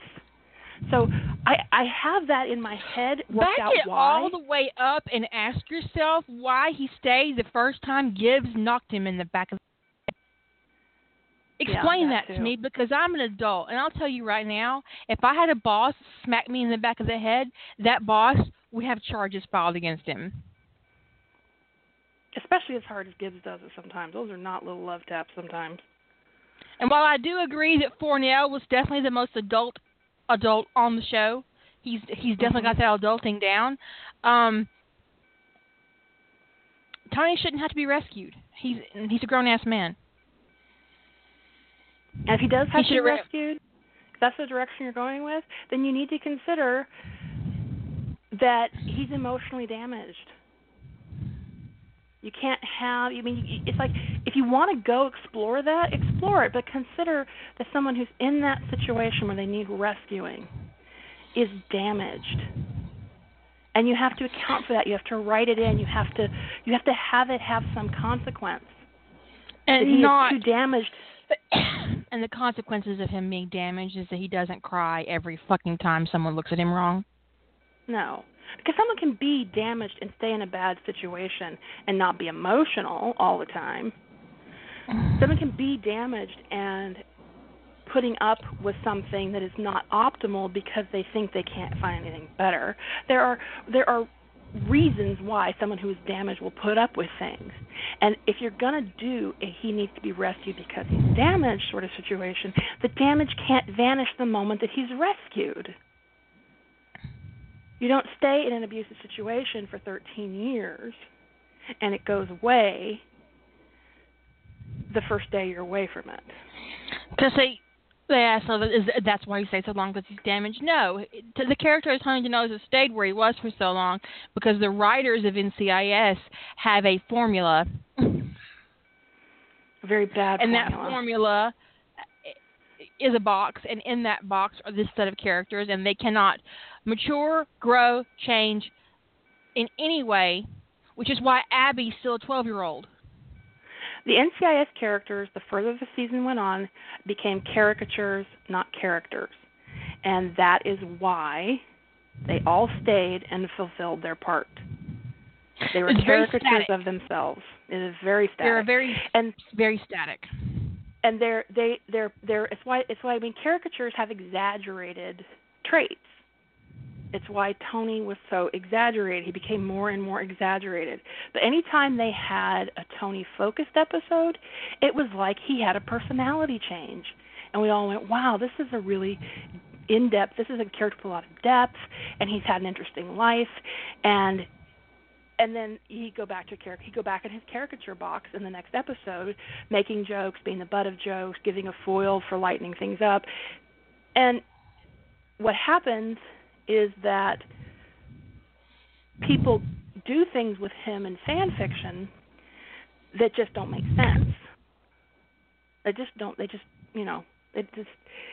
If you're trying to make it gel, if you're going to give him some rationale, give him a fed up moment, I've got to get out, you're going to have to explain, if you're doing it late season, you got to have a reason why it took him 13 years to have that fed up moment. Like, if I have Tony's setup moment be the beginning of season 3, I don't even think I have to go very hard to explain why he got fed up. But the later it gets in the season, the more thought and the more work it takes.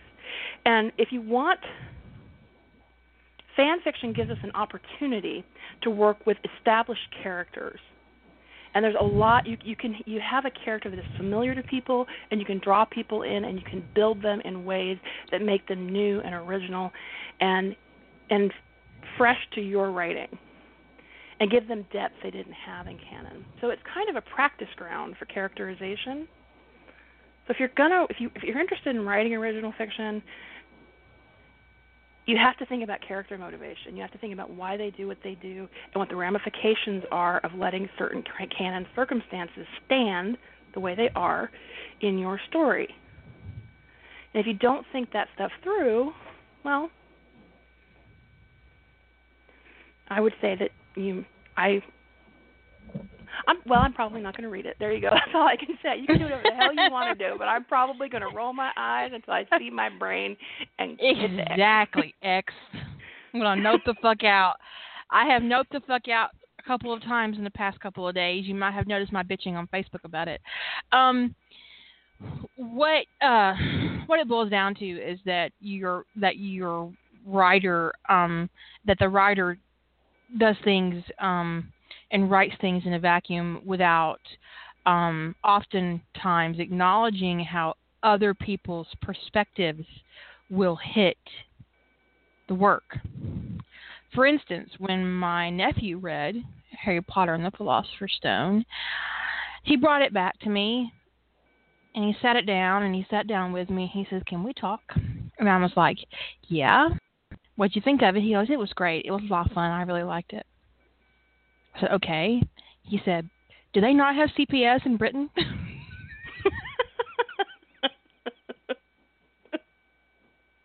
And I was like, "I'm sure they do have some form of child protective services in Britain. I'm sure they do, yes." And he said, Where were they?" He grew up in a cupboard. You don't grow up in a cupboard. He was incensed. He was incensed because he thought there wasn't child protective services in Britain. And then when he found out that they were there, he was furious because no one saved Harry Potter. He was absolutely furious. It reminds me of that scene in The Princess Bride when the grandfather is reading to the character that Fred Savage plays, and it gets to the part where Buttercup and Wesley are kissing after they get reunited. And he said, "Is this a kissing book?"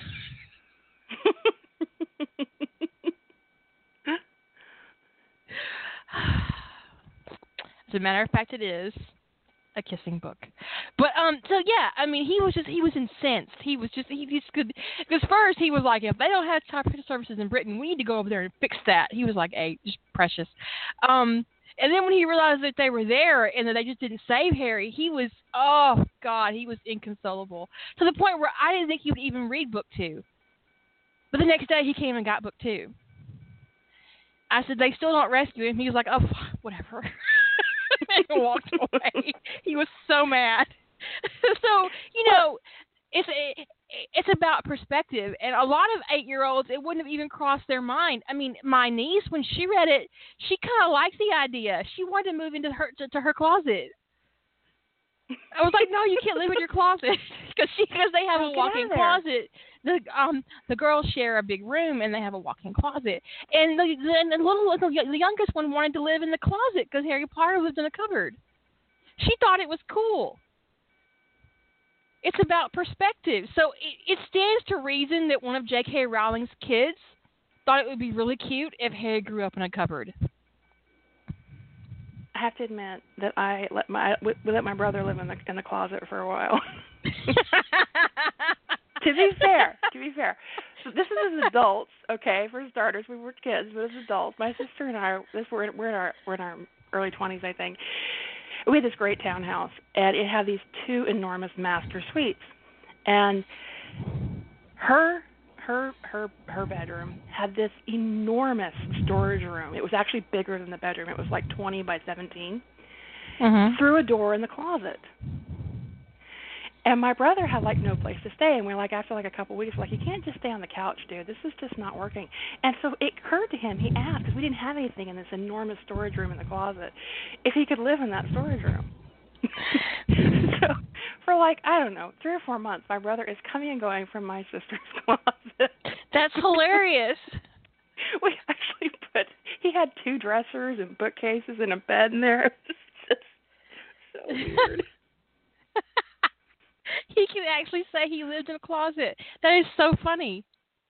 It is really funny. So when you think about reader perspective, imagine you are coming into, let's say, NCIS, late season, so season 13, and you're getting to know these characters. Tony DiNozzo has been senior field agent of the Major Case Response Team for at least 14 years. It would be a logical and completely rational thing to say, well, he must not be very good at it. Because he doesn't have his own team. For 14 years. He hasn't moved on. What the hell? Who doesn't get promoted after 14 years? I mean, they set up a scenario of incompetence on the show, right? And that is a legitimate perspective for somebody who doesn't walk through and have all this emotional rationale for the whole team family thing, blah, blah, blah, dysfunctional family. But there you go. And you could immediately go, well, this doesn't make any sense. None of these people have grown or moved on or learned anything in 15 years. It doesn't sound very good. It sounds really terrible. Perspective. It does sound terrible. So you have to assign, as a fan fiction writer, reasons why Tony would stay if you're going to write him that way. And the most obvious one is because he's got an immense terribly emotional boner for Gibbs. And that is its own level of patheticness. That is its own level. It of really patheticness. is, especially if it's like unrequited. Mm-hmm. I mean, if it's like if they're actually a couple and they're getting it on, then they've got an abusive relationship, and I don't know what to think about that. Yeah, because he hits Tony a lot. He hits he's Tony a lot in the head. Yeah. And the thing is, if you're going to do that, if you're going to make them a couple through the whole series, and that's why Tony hasn't moved on, then you have to think through what in canon should have changed as a result of their coupledom. Because there's a lot of things that happened that shouldn't have happened if Tony's was Gibbs' lover or his husband. He sure as hell would have gone to Israel. No. I don't even think so. I don't think, I don't think that. I don't think the rescue of Ziva would have happened either. I don't think Gibbs would have been down for his husband putting his life on the line that way. Because at that point, Ziva would have been responsible for Tony's near murder. She didn't ever come back from Israel the first time, and it had been done. So it says I think that the whole message here is just stop and think about what you're doing. Think about your character motivation. Think about the rationale behind your. So let's say you're reading a story. It's a little late in the show to be putting up another example, but let's say you're reading a story, and the sky turns purple twice a day. All right, so the NCIS fixed the sky turns purple twice a day. It's not weird to anybody. No one thinks anything about it, and there's no reason for it. So why is the sky turning purple? It's just a distraction.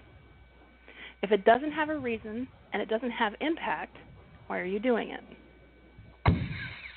Except to note it. And seriously, think about it. There are times when you're reading stuff where literally people will throw details in that are as weird as the sky turning purple twice a day for no reason and with no impact. And you're like, what the actual fuck are you thinking? Well, really. Sometimes, if say for instance that Dumbledore is a real asshole and all these things that he does are just manipulative as fuck, and he's cursing the staff so that they don't notice that Harry is not what he should be, and he's cursing Muggle authorities so they don't figure out that Harry is being abused. What is his motivation? Now, it's easy just to make Dumbledore a Dark Lord and he's fucking crazy. But even Voldemort had motivation.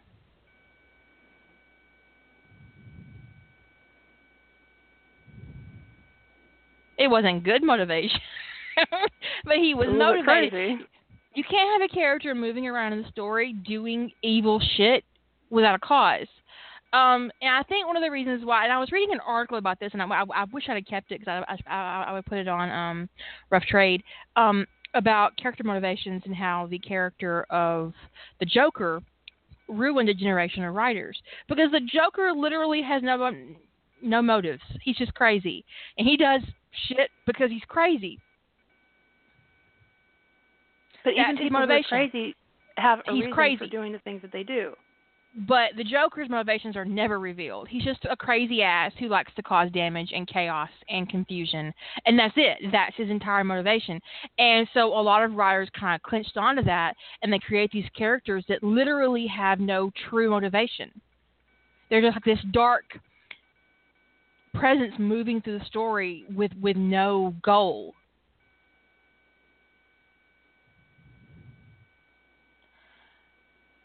It is really frustrating. So when you have a character acting against your hero, doing things, making their life difficult, and you don't reveal their motivation,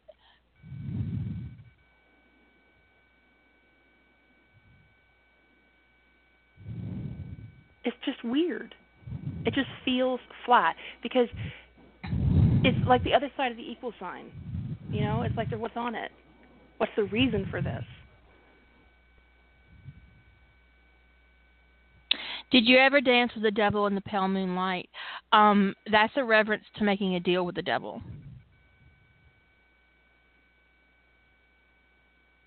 Did you ever make a deal with the devil? It doesn't necessarily have to be the actual devil, but did you ever make a deal with somebody in a bad way? Did you ever make a deal in darkness, to do something evil, or with a witch? Yeah, it's about making a deal with a dark influence, basically. Did you ever dance with the devil in the pale moonlight? Did you ever make a bargain for something evil?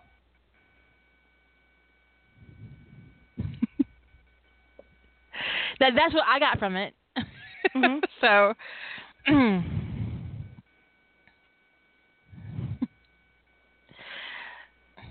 in a way that you can say that that Snape danced with the devil twice. And in some way, if you go by canon, he knew he was sort of incurably tarnished because of it.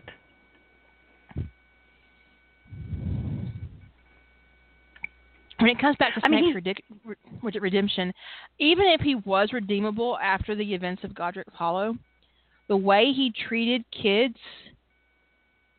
in the canon events of Harry Potter are unforgivable.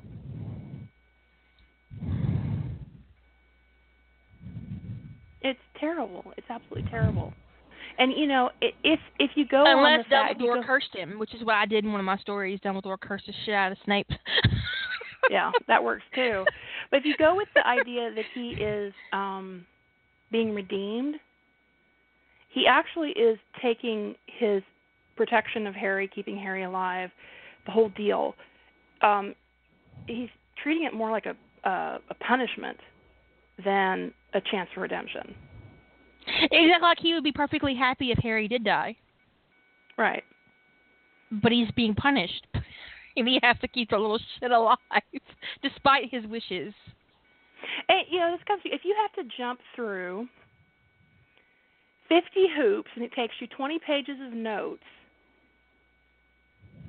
to get around canon, an event in canon, because you're trying to make something happen, maybe you should try a different perspective, a different point of view. Try to make something different happen. Back up further.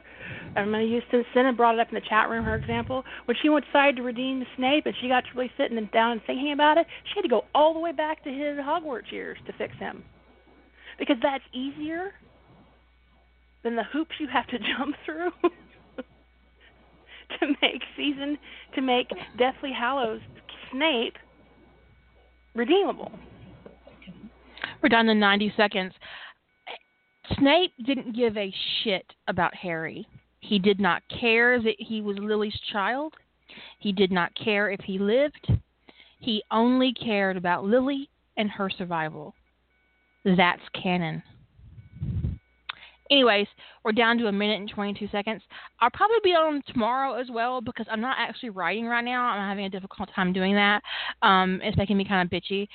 And I think we're not quite done with this conversation, so we're going to do it again tomorrow, and maybe Lady Holder can come online and play with us and talk about her consequences and her changes and do all that. Sweet. So we'll continue, and we might do a plot drift on Sunday. I'm going to make some idea. Anyway, we'll catch you later. Bye. Bye.